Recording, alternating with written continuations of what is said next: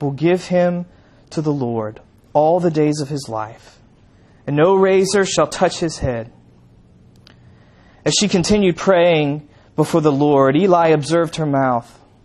Hannah was speaking in her heart, only her lips moved, and her voice was not heard. Therefore Eli took her to be a drunken woman. And Eli said to her, "How long will you go on being drunk? Put away the wine from you."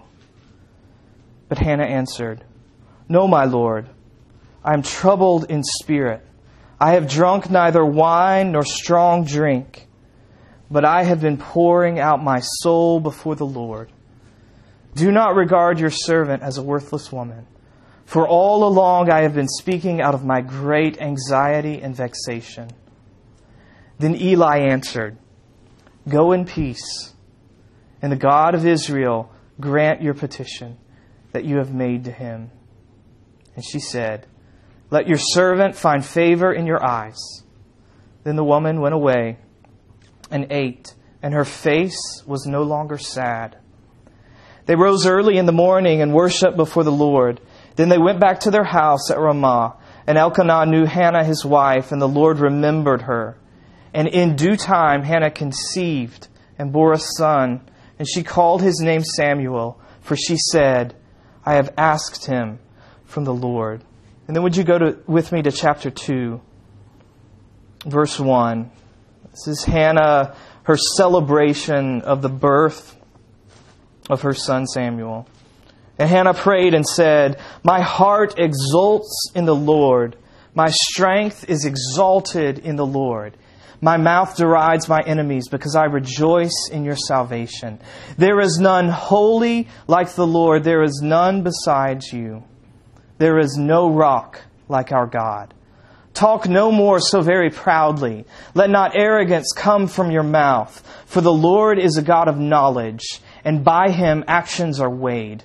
The bows of the mighty are broken, but the feeble bind on strength. Those who were full have hired themselves out for bread, but those who were hungry have ceased to hunger. The barren has borne 7, but she who has many children is forlorn.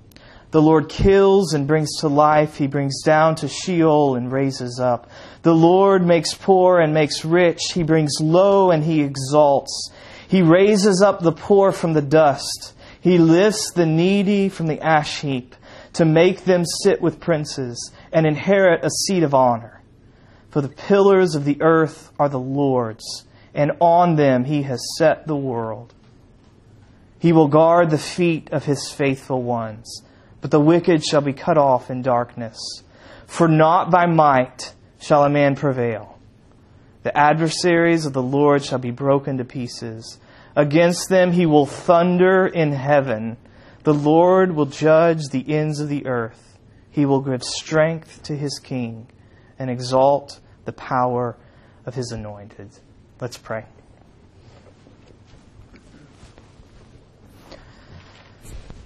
Father, would you help us as we come to this story of Hannah and her barrenness, of your gift to her, of her song in response to you. And as we consider this passage, would you lead us to your Son? Would you let us see here the power of the gospel, the power of your work through Jesus, and its implications for this coming week? Would you help us by your Holy Spirit to understand, to respond, to have ears to hear and eyes to see, and hearts to humbly receive your word. And we pray it all in Jesus' name. Amen. As I've said before, I was a music major in college, and I was a very dedicated music major. I spent the vast majority of my life in those practice rooms, not too far from here. And I was thinking about our college kids traveling home and being home for Christmas this year. And I remember going at Christmas to visit my family. My parents are both from families. They have like 5 siblings, and so I have tons of aunts and uncles and cousins, and they all live in Lakeland, Florida, and we would travel down there every Christmas. And I remember during college going down there, and my aunts and uncles and my grandparents would ask me how life was going, and I would tell them about all that I was doing in the music school and all the hours that I was spending practicing and working and being in ensemble rehearsals and things like that. And they would say, that's great, but they wouldn't let it stop there because they felt that necessity that aunts and uncles and grandparents seemed to feel to ask about my social life. And especially about my romantic life. And they would always ask, well, is there a girl? Are you dating anyone? Do you have a girlfriend? And I would say, no, I'm spending way too much time in the practice rooms. And they would say, you know what, Jonathan, it's great that you're working really hard at school and what you're doing, but you need to make sure you have a life outside of that. Or more bluntly, they would say, Jonathan, you need to get a life. And part of that is just really good-natured teasing. But part of that reveals very serious questions about what it means to live. What it means to have a life. Of course, my family comes from kind of a more traditional approach. And so to have a life was to get a stable job and get married and have 3 or 4-ish kids. And they wanted to make sure that I got a life. But what does that mean? I think we all sense that living is more than merely breathing. That living is more than just mere survival. And having life means more than that. But what does that mean? What does that look like? And where do we find it? That question is at the heart of this chapter. Where is life? It's at the heart of this chapter. It's at the heart of this book. And I think in many ways it's at the heart of the Bible. Where is life? What does it mean to have life? And so I want to look at this narrative of Hannah and her family. And it's a narrative not only about Hannah and her family, but about all of God's people, the nation of Israel. And I want us to ask 2 questions of this story. 2 questions. Where do we find life? And what kind of life do we find? Where do we find life? And when we find that life, what does it look like? What kind of life do we find?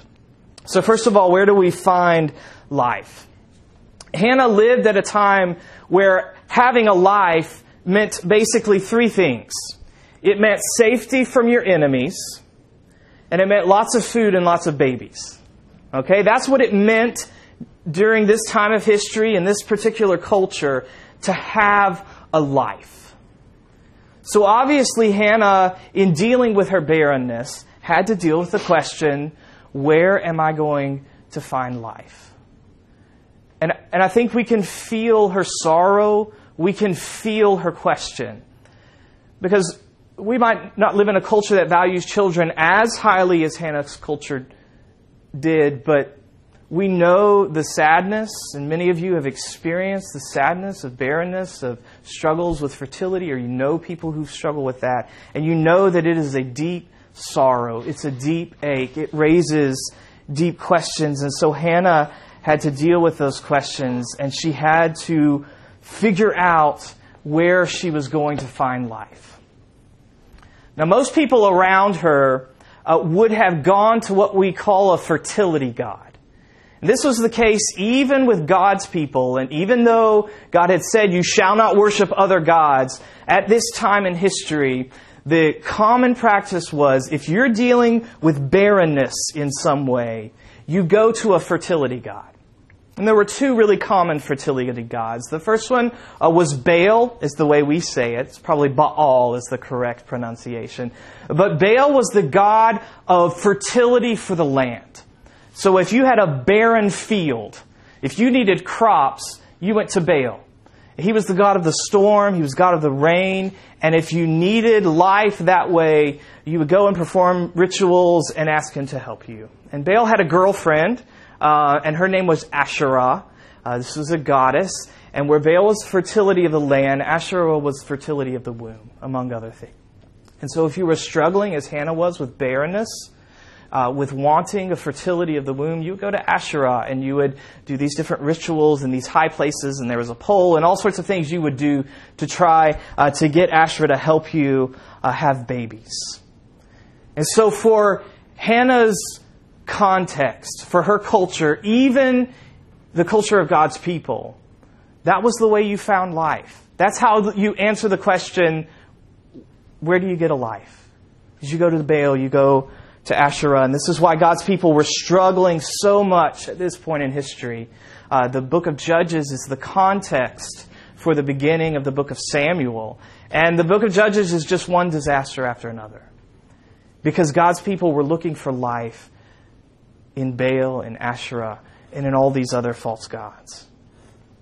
But Hannah was different, wasn't she? She went in a different direction than her culture. Traveling is a big part of this chapter.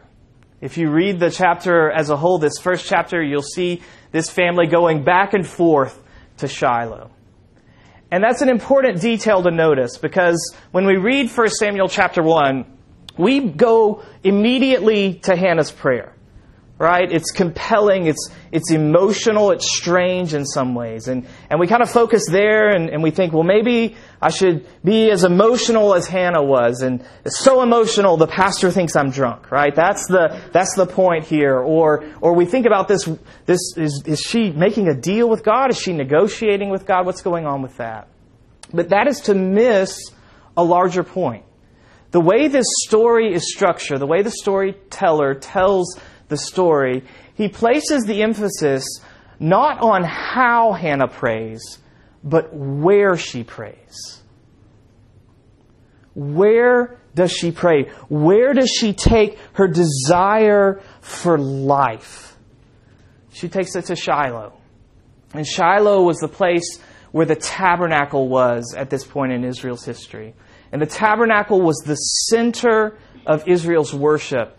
And it was the center of their worship because it represented God's presence with them.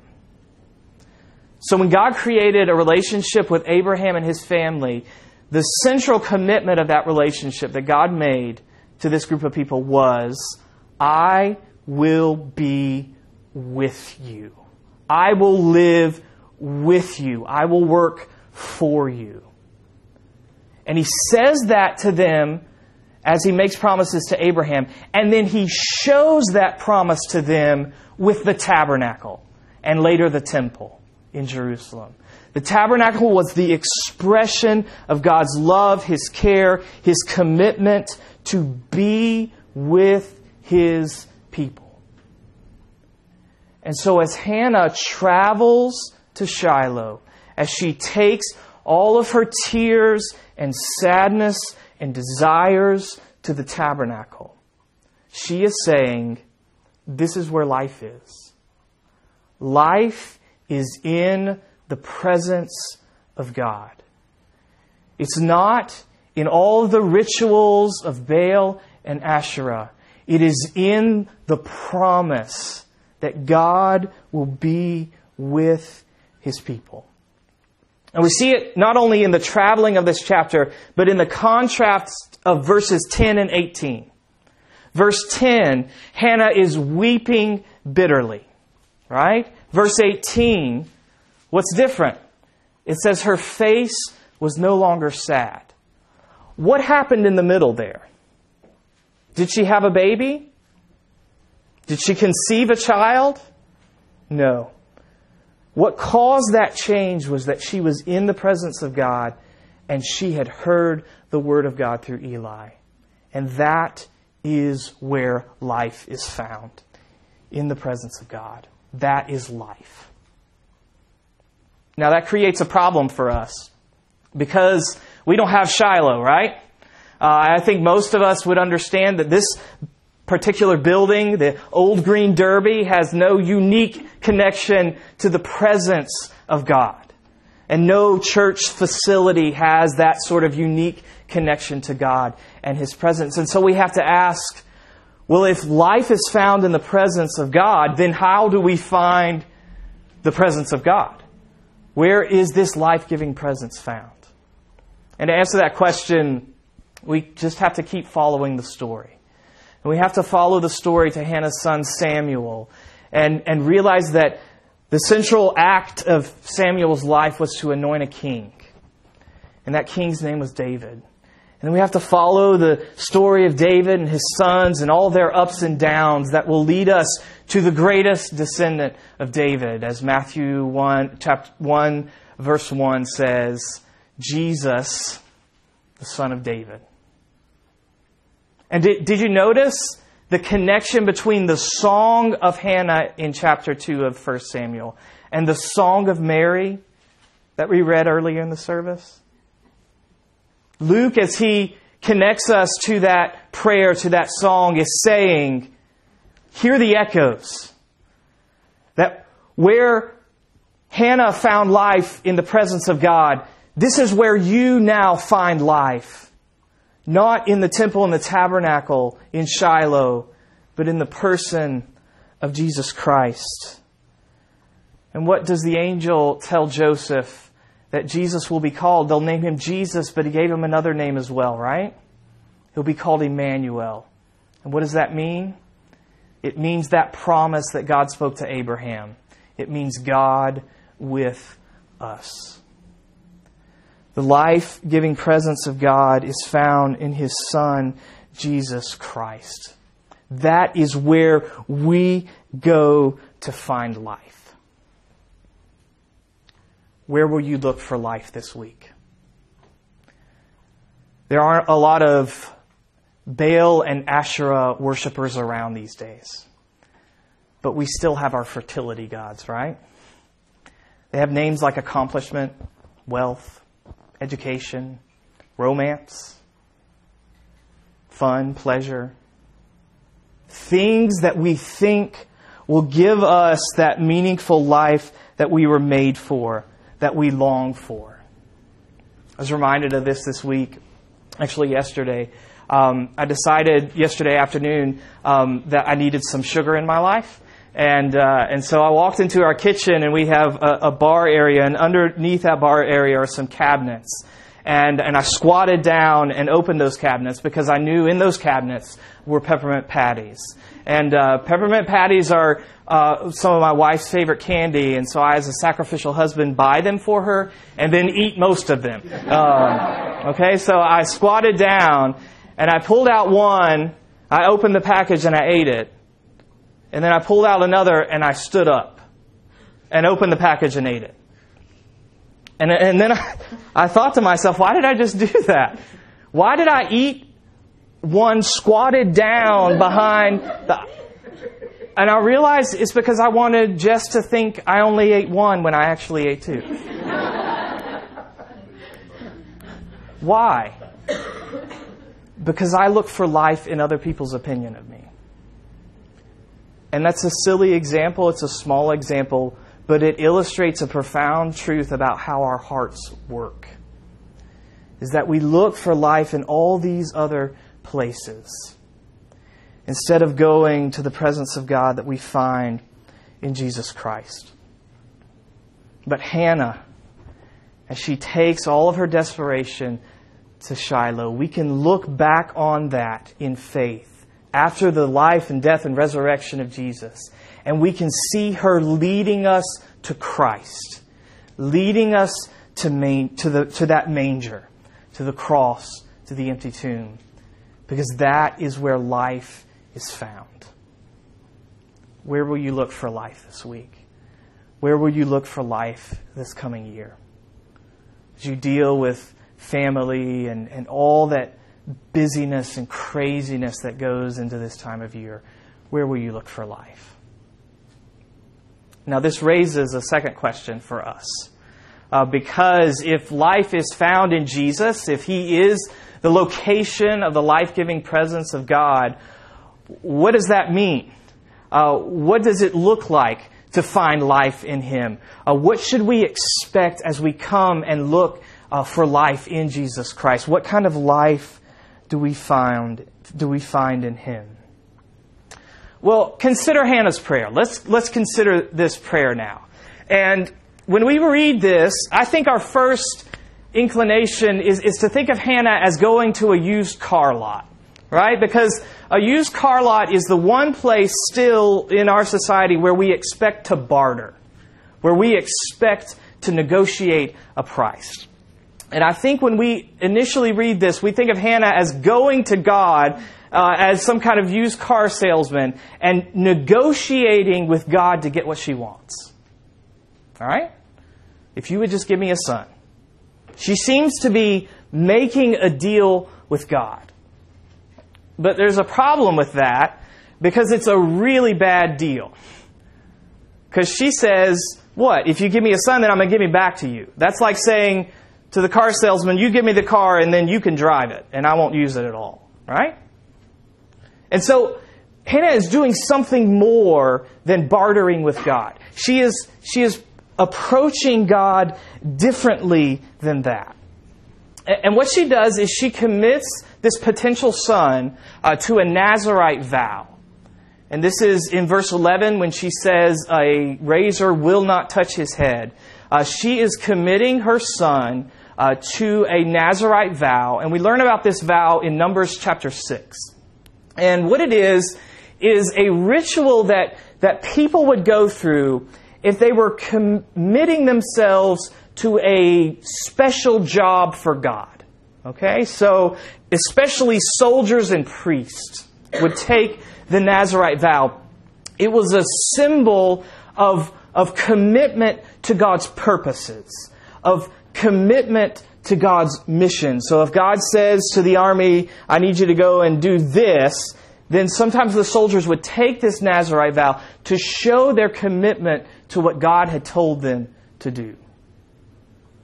So you see what Hannah's doing in her prayer? Do you see that Hannah wants more than just a son? She wants a mission. She doesn't just want to get something from God. By connecting to this Nazirite vow, she shows that she wants to participate in what God is doing in His people and in the world. She wanted to be a part of God's work. It wasn't just about having this cute little baby that she could cuddle. It was about participating in the mission of God. And this is confirmed by this prayer, this song in chapter 2. It's a really strange song to sing after a baby is born, right? This is no lullaby. She sings about bows being shattered. She sings about enemies being defeated. She sings about judgment, about war, about kings. Right? This is no lullaby. Right? This is more a song that you would sing after winning a battle than after having a baby. Why? Because Hannah sees herself and her desire for a child as a way to participate in God's work, as a way to belong to what God is doing in His people in the world. And if you follow the story, this is exactly what happens with Samuel in his leadership of God's people and his anointing of King David, who leads God's people in victory over their enemies, who establishes justice, who is God's chosen to rule over His people in righteousness. In other words, Hannah did not simply want life from God. She wanted a life for God. She did not just want to receive a gift. She wanted to participate in God's mission and in His work. We saw just a little bit of the Ohio State-Michigan game a few weeks ago on Rivalry Saturday. And our family lived in Columbus, Ohio for about 5 years. And I know the intensity of that It's crazy. I mean, I've been around a lot of rivalries: Florida State, Florida, Georgia Tech, and it really is hard to find a deeper hatred than Ohio State and Michigan. For the whole week, people in Columbus will not say the word Michigan. They will only say the state up north. Is how deeply seated that rivalry is. And they showed at the beginning of this game, I don't know if anybody else saw this, they showed a video from Ohio State Medical Center, the nursery, the babies that had been born that week. And they panned across these babies. And instead of the normal little blue or pink hats that hospitals usually have for the babies, they were all red and gray hats that said Ohio State and had a football on them. Okay. So what was that? What is that hospital doing? They are giving these baby a gift that involves them in something, right? They are giving them something that leads them from their very earliest moments in life to participate in something. And that is the way God's gifts work for us. They are gifts of involvement. There's a pattern throughout the Bible that God does this. When He gives someone something, He involves them in something. So, Adam and Eve, He creates them, He gives them life, and then what does He do? He tells them to multiply and to fill the earth with that life that He has given them. He involves them in that work. Abraham. He says to Abraham, I will be with you, I will bless you. But He doesn't stop there, does He? He gives him the gift of blessing, and then He says, why am I giving you the gift of blessing? So that through you, all the nations, all the families of the earth will be blessed. Jesus, when He gets to the end of His time on earth, after His death and resurrection, and He looks at His disciples, does He say to them, here you go. Enjoy the life that I have purchased for you. I'm out. What does He say? Here is life. Now go into all the world and make disciples. When God gives a gift, it is a gift of involvement. As He gives the gift of His Son to us, among other things, it is the gift of participation. The kind of life that we find in Jesus Christ when we come to Him for life is a life of mission. It is a life of participation in God's purposes for His creation and for His world. We talk about making Jesus a part of our lives. That is the wrong way around. We don't make Jesus a part of our life. He makes us a part of His. He makes us a part of the work that He is doing in the world. Are you merely looking for life from God? Or do you come to Jesus looking for a life for God? As you consider the baby in the manger and all those nativity sets, is that just something that you receive as entertainment? Or does it lead you to a desire to participate in the mission of that baby? Of why Jesus came to this world? Would you take some time over the next couple of weeks and not only remember what Jesus has done and be grateful for it? That is so important and good. Do that. But don't stop there.